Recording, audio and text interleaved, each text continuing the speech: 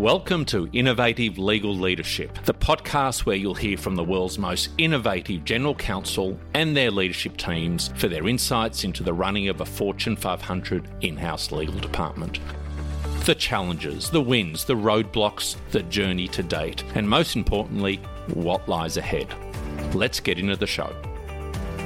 Welcome back, listeners, to Innovative Legal Leadership, the podcast where we seek to speak to the world-leading GCs, general counsels, and see what we can learn. I'm Jim Dalkousis, your host, and look, I'm usually pretty excited about guests that I have on the show, but this time I am double down, super excited. We've got Phyllis Harris with us today. Phyllis is currently the General Counsel, Chief Compliance and Ethics and Government Relations Officer at American Red Cross. She's got fantastic things to say for us, I know, because I've caught up with Phyllis before, and she's going to make a super guest on this podcast. Hi, Phyllis. How are you doing? And welcome to the podcast. Well, thank you. Thank you, Jim. I'm excited to be here this afternoon. Now, Phyllis, what I usually do is kick off by talking a little bit about the phases of my guests' careers. I can see in your career you've had multiple phases over different industries. Originally with the Environmental Protection Authority, I think you spent some 20 years there running or dealing with enforcement actions. So a bit of public sector work. Then, of course, with Walmart, I think you kicked off as the Environmental Compliance Officer, then Senior Vice President and Chief Compliance Officer, and then up to leading the legal ops function. And then, of course, now your time, I think, since 2019 with the American Red Cross. So I'd be interested to know, and I'm sure the audience would be too, was that a kind of a strategy career, or was it happenstance, or what were the influencing factors? And did you actually plan out that kind of a career? Everything was happenstance, Jim. There was nothing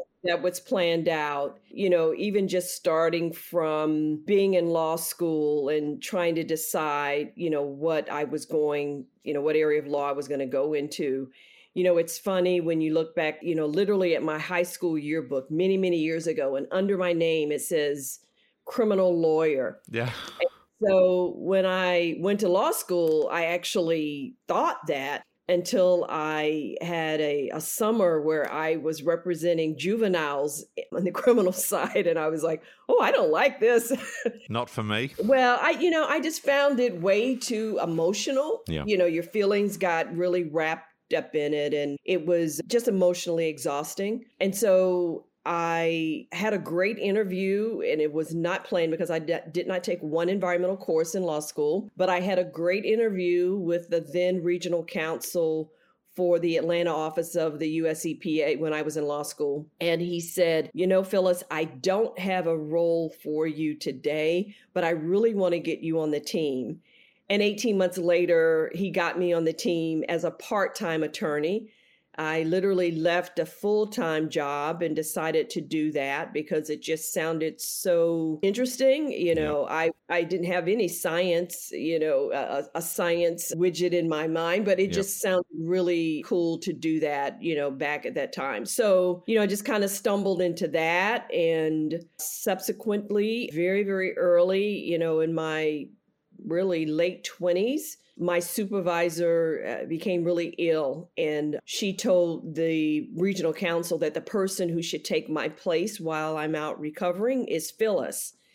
And so I was given a team of 15 attorneys, all of them much, much older than me, much more experienced. And, the lesson there, I think for everyone, is when you give someone a stretch assignment, because you see that potential, it's a very, very high probability that that person is going to stretch, and they actually are going to gravitate towards that stretch assignment and do a great job. And that really was kind of a launching pad, I would say, for just a career overall in leadership, Jim. It's funny, I talk about that quite a bit, where sometimes you need someone to believe in you more than you believe in yourself, and to believe that you can get out of yourself more than you. So that for me is certainly great leadership. Yeah. And certainly amongst my team members, or team members in the past, I've always thought about what can I do to allow the team to achieve something they didn't think they were capable of achieving in the first place. Right. And building an environment like that always bodes well for a high-performing team. What are some of the highlights that you would pick out of those different phases of your careers, and possibly some of the learnings that might have been a bit unexpected? Right. Jim, I'm going to go back to what you just said about high performing teams doing, you didn't put it this way, but I would say doing extraordinary things, Yep. right?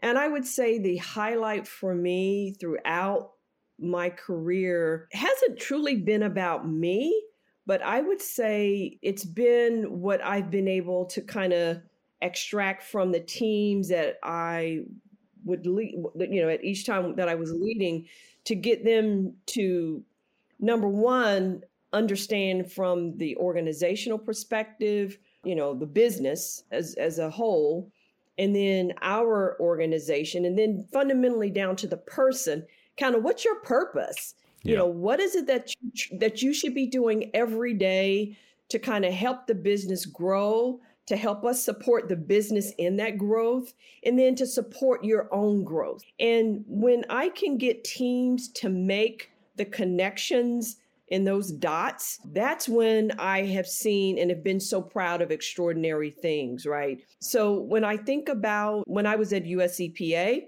for example, and it's still that way to a certain degree, but there was always this friction between the US EPA and its role vis-a-vis state governments, the whole notion of, just federalism and who should be doing what. And it was always just a very antagonistic relationship. Yep. And, I went in with the goal of trying to fix a couple of things because I came from a region, and regions dealt very closely with the states. So I said, hey, we're going to fix this state and federal relationship. We're going to come up with a methodology in which we review states to determine how well they're doing. And if they're doing really, really well, we should probably let them flourish. Yep. And if they're not doing so well, having a transparent conversation on how to get better. So I was able to put in place, it wasn't there before, this notion of a state framework. But I had to convince everyone that this, number one, was a worthwhile effort, and there was going to be some value out of it, and knowing what their role and purpose was in that big picture. So that's one thing there. Likewise, at Walmart, when I arrived, we were in the throes of several federal criminal investigations, environmental criminal investigations. And I was brought in, and I didn't have a team. I didn't have anything. There were people in the organization who said they were environmental experts, but from where I came from, that really wasn't the case. And what the challenge was getting 6,000 stores to do the same thing the right way each and every day in a culture that was built upon the notion that every store is unique to its community, and that store should do unique and remarkable things to serve the customer. Yep. Which is very different from a notion of everybody has to do compliance the same way, no deviation, in order to demonstrate to a regulator that you know what you're doing, et cetera. And I tell you, probably the proudest day was that we, through the course of fixing this problem, which took about 7 years, we had a guy who was at the Department of Transportation who was really, really hard on the company. And when this concluded, number one, all of the members of my team have been literally transformed to be true environmental professionals. And they understood what an environmental professional was and how, that work was demonstrated. But more importantly, regulators saw that in members of the team. And when that journey started, 7 years prior, these regulators thought that Walmart was horrible. Yep. And quite candidly, Jim, I had that perspective because when I was at EPA, I actually sued Walmart twice. Yep. So I had that unique perspective. And, and now, taking all those lessons learned, number one, as a public servant, and then being, at Fortune 1 and bringing that experience to Red Cross has been pretty amazing because, yep. Number one, the Red Cross at its very heart provides public service, yep. But without all of the hamstrings that you would get as a true public servant, right? We're just there every day to help people who are suffering, and because people are suffering every day. But then to incorporate the business piece that I learned at Walmart and just to elevate the value of the legal department has been probably the thing that I'm most proud of, and doing that during this time of COVID, because I'm sure many people appreciate when you go to a new company, it takes you, particularly as a general counsel, it takes you a good 18 months to build the trust with Yep. your CEO and your peers so that people, they trust you, they come to you with issues. And I'd only been there for, almost 12 months when COVID hit. And so I'm not there in the room with everyone to get to know me. And our businesses kept going. Yep. People were still being burnt out of their homes due to fires, or we were in the throes, just like now, tornado season, tornadoes occurring. We go out and help people get shelter. We, comfort them. But we had to figure out a way to do that, that wouldn't cause harm to our own volunteers and employees. And then most importantly, we were still collecting blood. The Red Cross collects 40% of the blood in the blood supply.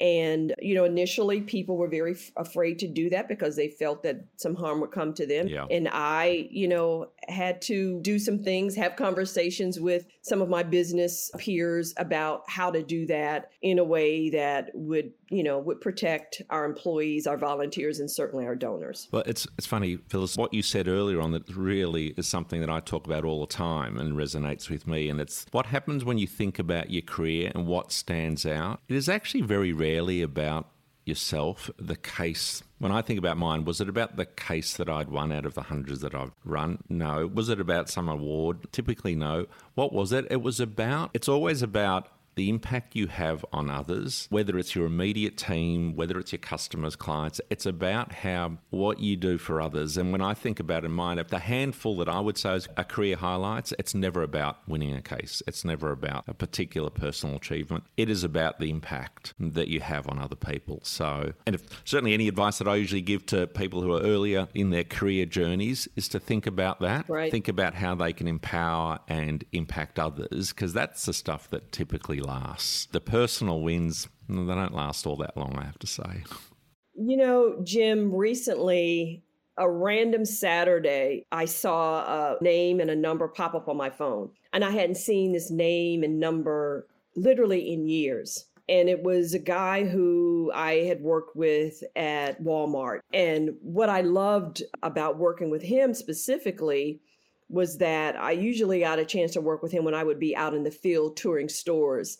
And that's a special time you have with folks because you get to know about the families, and all of this. And, you go to crazy places for lunch and what have you. And he said, I've been gone, 2+ years. And he says, Miss Harris. And even I corrected him like I would do then. I was like, okay, Greg, I'm not Miss Harris. I'm Phyllis. He said, I just can't not call you Miss Harris. And he just said, you were just on my mind because I was thinking about some of my great leaders and, your face popped up and I just wanted to call you to tell you that today. And, like you say, you can get a lot of awards, you can get a lot of accolades, but, having that conversation with him that day was just really touching and amazing. And if you can do that, many times in your career, it's all worth it. Yep, no, I agree. Tell me then a little bit about the role of General Counsel and how you see that's evolved, certainly during the course of your career. What are the skills, perhaps, that they hadn't taught at law school and that you'd be talking about now, saying, for anyone certainly thinking about taking on that role, those kind of skills that otherwise might not have been all that obvious? So I think the biggest kind of change that I've seen over time is this notion that lawyers, you sit back in a very transactional way and you wait for things to come to you. Yep. You wait for the business to bring you the problem. You wait for the business to bring you the contract that they need, negotiated. You wait for the business, you're just sitting there. It's very transactional, right? And the biggest thing that I've seen, and certainly what I have instilled in the teams that I've led, as well as certainly at the Red Cross, is that the days of sitting back and waiting for things to come to you are over. It's about pushing to show your value as a strategic partner and being proactive and seeing trends that are in litigation, seeing trends on the regulatory front so that you can be better positioned to support your client in addressing those things. And you can only be strategic if you get to know the business. So there was a time where attorneys, they wouldn't go on the manufacturing floor. They wouldn't go into, the industry that I was in, into stores. But the more you get to know the business, the more you get to understand the pressures that the business people face. Then when that contract comes to you, you can just approach it from a whole different vein, right? Thinking about, the litigation, I know many a litigator, they take what comes to them, they dig in deep with that research, and then they are off motion practice. And, lo and behold, if a case gets to court, they do this and they're done. Yep. We've got to have a different way of thinking about litigation in terms of what's the trends that we're seeing? Are we seeing this type of issue pop up? And if we see it, what are we doing with our clients to say, hey, let's sit down. I think this is an issue that fundamentally you need to think about changing, or else we'll continue to get these kinds of lawsuits. I saw it, my prior employer, I've seen it, even at the Red Cross. So the biggest change is instilling this notion of being strategic, proactive, because when you do those things, fundamentally, you're going to add value to the bottom line of the business. So a future-looking, proactive methodology about. Yes, that's the biggest thing, because again, I think attorneys were just very accustomed to waiting for the transaction, to say, hey, I churned out 30 contracts. And while that's good, I would say that the bigger value is, number one, just determining, do all of these things need to come to me? How can I provide self-service to the business so that they can do the things for themselves?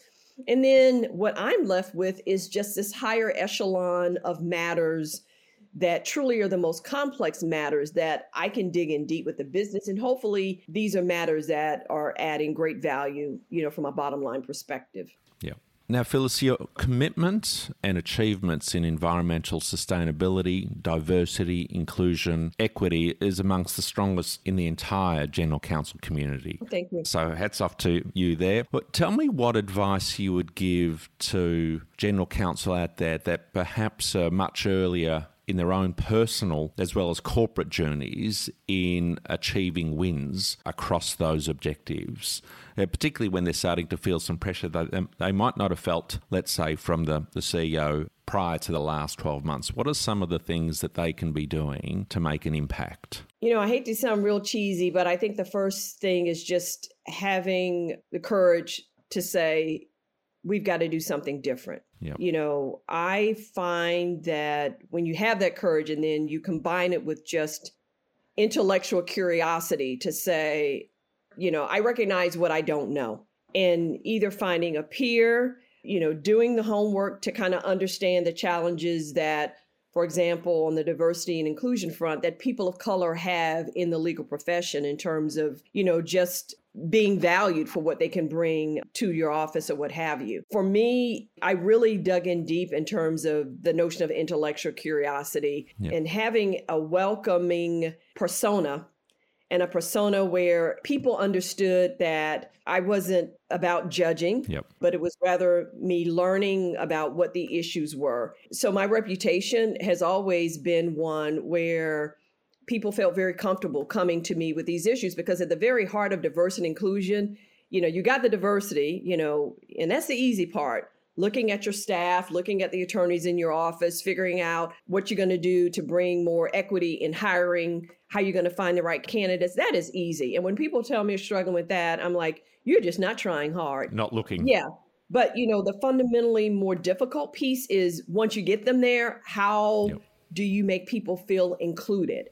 And how do you really dismantle those things that are, driving bad behaviors? I call it, how do you begin to integrate what a wonderful woman that I've had the chance to get to know, Joan Williams, says, bias interrupters, and be it, how are you interrupting bias as you do your performance reviews? How are you interrupting bias as you assign those assignments that, whoever does this assignment and they do it well, their career is going to go to the top. And we've got to be intentional about those things, Jim. So my advice is, you got to dig in and be really intellectually curious and acknowledge what you don't know, what you're uncomfortable with. I have found that individuals who have approached me and they've said, I need you to help me understand these issues. I'm saying I know what I don't know. Yep. And I respect that. I respect, I've had situations where someone came to me and they said, I have a real difficult performance review with a person who doesn't look like me. And I am a bit intimidated. And I'm sharing this with you, Phyllis, because I trust you and I want you to help me get through it. And I respect that, right? Yep. I respect people who say, I don't know, and yep. I need help. And so, and I'm not saying I was a person that could help them. Sometimes I say, well, you need to talk to this person or that person. But, just owning it, I think, is the first step for many general counsel. And like I said, the hiring and all of that, that's the easy stuff. The more difficult stuff is making up in your mind, for example, that I'm going to demand of my law firms that my matters be staffed in a diverse way. Yep. And, literally, drawing lines in the sand to say, after this date, this is what I expect to see. I need you to share with me what your demographic information is on my matters. Those are the things that really demand the courage. And the funny thing about something like that is there shouldn't take any courage because it's your money. It's your spin. Yep. It's for you to control. Most of the courage in that, quite candidly, comes from the staff attorneys who are managing that stuff. And they are used to working with the same people. And that's who they're comfortable with. And getting them to appreciate the why behind why you got to, do something different. That's fantastic. There's a couple of themes that certainly we hear a lot in speaking to general counsel. So I'm going to mention those themes. I'd love to get your thoughts on them. The first is the need to run the legal department like a business. We hear that quite a lot. I'd like to get your thoughts on that. What does that actually mean? Is that something that you felt in your previous roles, and is it something that you feel now at the Red Cross? I do. I think when you quote unquote run it as a business, I think it brings much more credibility to the legal department. And for me, what that means is when I get a budget, when I'm told, the whole organization, and it's hard. And I'm not saying I hit it all the time, but I'm given a budget and I'm told the whole organization has to play in this particular expense reduction. What I have come to appreciate and what I have observed is that many occasions, just because we're in the throes of litigation or it's something big, we think there's a blank check. And I would submit that the business doesn't understand the blank check. The business does understand that it is extraordinarily important, but they expect you to manage it as a business in the sense of, have you looked at truly what the staffing should be? Have you developed a budget? Are you monitoring the budget? Are you trying to take out expenses and things that are unnecessary? You'd be surprised, just those small tweaks. Yep.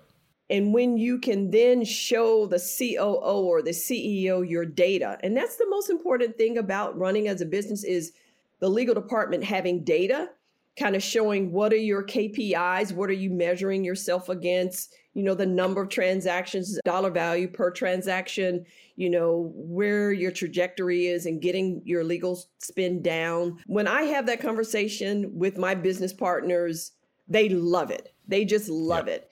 And even if I don't hit the number that I'm supposed to hit, they know and they see that I have a stake in the game and I'm doing everything I can to be a part of the team. And I'm not accepting myself out of it simply because I'm in the legal department. So I actually love kind of thinking about those challenges like a business, trying to show the value, trying to find trends with various aspects of the data. It just really kind of gets to me when I'm able to see, this firm consistently, no matter what matter we give them, they have a couple of partners always touching it on a weekly basis, churning it up. So, it's about what the business is doing. The business is getting into data. The business is using analytics, and we should too. And I expect that kind of dovetails a bit into your time that you had at Walmart, heading up the legal ops function there. Tell me, on reflection, thinking about that time, what are the one or two things that are the real needle movers, if you like, in that function of, the legal ops function and running it, running the legal department like a business? What are the one or two things? If you only had a couple of things to choose from, what would you do? I would say managing timekeepers centrally. Yep. I think right now, most of those decisions are the decisions of the individual staff attorney. But I think a legal ops team can help with that in terms of, number one, basically locking down the ability of any individual staff attorney and or law firm to add timekeepers indiscriminately. Yep. And having the staff attorney specifically justify that, okay, when we pulled a budget together, we thought initially that we would need 4 people, 2 partners, 2 associates, a senior associate, whatever the case may be. But now because of this XYZ, we're going to need to add a few more people. And having those decisions, not necessarily decided by the legal ops team, but vetted. Yep. Because I think it brings transparency. And I think right now those decisions are not very transparent. They're very much at that managing attorney level. And so when the law firm comes and says, hey, we need to add, or sometimes they just do it. Next thing you know, you look and you're like, I thought we started with 4 and why are we at 10? And so literally locking down Yep. the ability for firms to do that indiscriminately and having a very controlled process by which you add timekeepers and you're monitoring those kinds of things. I think, you get to the next echelon when you are doing the analysis on the kind of work that those individuals are doing. Yep. That is, should a partner be doing this versus a junior associate or senior associate? But the biggest needle mover that I've seen, and that was at my prior place as well as here, is, controlling those timekeepers and having a discussion up front about the budget. Yep. And those expectations. I know a lot of people will say, oh, alternative fee arrangements. And, I've seen that work. But, I think a lot of firms understand the finances behind alternative fee arrangements. And they may say, hey, we're going to give you this for this amount of work. But they figured out on the back end, do you they'll figure it out how to Yep. make money, and I'm not begrudging anyone making money. But I think the more important thing is just establishing that budget early on and the number of people going to work it and locking it down. Because the thing about even an alternative fee arrangement, and I tell you, I've only had one that's worked really well, is, generally speaking, it comes back up to say, oh, well, we need to reconsider something because, Something's changed. Something is Yep. strange. Yep. And the other thing I would say, Jim, because it happened to me on a recent matter, and I'm going to try to start implementing it, but there was a firm that just did an extraordinary job with upfront every other week or so sending me the data and the statistics on how they were managing the budget that we had set. Yep. Right. And it wasn't an alternative fee. It was like we had agreed upon this is what we're going to do for this matter. But they did a great job in showing me every 2 weeks, this is what you spent out of what we agreed upon. And so it made us think about, well, do we really need them to do this or that? Yep. And it was just wonderful. It was just wonderful. And it brought transparency. And I would say to firms to think about doing that because it brings transparency, it brings trust, and more importantly, it brings you more work. Because now I know I can trust you. Yep. You're going to be transparent with me in what you're doing. Fantastic advice. Tell me, Phyllis, think about the aspiring GC, perhaps of a Fortune 500, if they're early stage lawyer thinking about it, or even quite a senior lawyer. What are the key pieces of advice that you would give, let's say, to the early stage lawyer first, young junior lawyer, and then to the more senior lawyer about who want to be the GC of a Fortune 500 company? I would say the early stage lawyer would be really getting a really good mentor. Yep. Someone who you allow to give you feedback that's going to be helpful. You don't need someone that's going to make you feel good all the time, but someone that's really going to... Bit of tough love? Yeah, be a bit of a tough love. One of my best... He happened to be a supervisor who was a mentor, and they were not necessarily the one and the same. Yep. But I probably grew the most with him because he gave me a lot of tough love. I would say the middle part of your career, it really is about getting visibility on high profile matters, projects, people getting a sense of what your judgment is, your ability to listen, your ability to collaborate, to be a team player. You know, we have, unfortunately, we can get this reputation of being this kind of bull in the china cabinet. And there are times for that, and there are times that you just need to listen and know what your role is on that team, be it in the legal department, and more certainly as you are interacting with the business and being a part of that team. And then I would say, kind of as a newbie GC, go in with a plan. And by that, I'm a big believer in kind of old school books on, 90 days as a new leader, Yep. 100 days. And, my playbook for this role, for every new role I had at Walmart was, number one, the first 30, 45 days, getting to know the team. I think we unfortunately I look at leadership as a T. And I think sometimes people spend too much time on the T going up, trying to please the boss, rather than looking across at your relationships with your peers, but more importantly, looking down at the people who you're going to lead. And I would say your first 30 to 45 days, you need to spend time with the people you're going to lead. Learning what makes them tick, learning who's strong, who may not be so strong, and understanding what the work is that they do and what are the pushes and pull with them being more effective. I spend 30, 45 days with that. Then I spend another couple of weeks or at the same time in parallel having similar conversations with the business, getting to know the business. We weren't in COVID. I would say asking business leaders, hey, do you mind if I come with you when you go to this plant? Or can I come with you when, getting to know the business, and then pulling all that together and understanding where the business is going and whether or not your organization is aligned with that direction. And for me, and I don't restructure whatever for the sake of doing that, but for me, when I came to the Red Cross, I felt that we needed some tweaks in how we were structured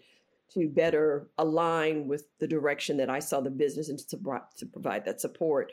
So, those would be the steps. And then I say it's a constant, it's like the constant gardener, right? You got to continue to pick the weeds and, fertilize and water, because that's what it constantly takes. And even now, we've been in this structure, that couple of years, I think about, another couple of years doing something different, not for the sake of doing something different, but because I'm a big believer in continuous improvement, that we should always looking for how we can improve. And so, that's just part of it as well, being as I said, the constant gardener. Great advice, Phil. So I've got two more questions before we wrap up. One I always like to ask and think about myself. What have you spent too much time worrying about in the past, which on reflection was just not time well spent? I can tell you, for me, it's sweating the small stuff. If I think about what I have wasted way too much time on, whether it's at a personal or professional level, it's actually being able to lift yourself out of a moment of what appears to be a little crisis, which in the scheme of things is nothing near it. So that's certainly how I always try to take what am I going to think in 5 years' time about what's happening right this very minute? And I usually think, right, probably not at all. Yeah, I try to put myself, when I'm getting frustrated, it's usually because there is a lack of clarity on the problem we're trying to solve. And usually if there is something and you're having just meeting after meeting after meeting after meeting, I have just found it very rare that the problem is that complex. Yeah. I've usually found that people have not clearly defined what it is that we're trying to solve for. Like, what is it that's broken that needs to be fixed? And, I'm trying to think, there's so many things, but I think when you are kind of mired in that, Jim, it's just taking away so much energy that you could just use for other things. And as a mother of 3, and as a mother who actually has a daughter who is now a practicing attorney, who is in a grind at a big firm, the small stuff, when I look back, the great example I like to give people is I have a daughter who spent 8 years, I guess, because she started in 3rd grade, 4th grade, playing basketball. She was really, really good. And the last game of her senior year was a state championship.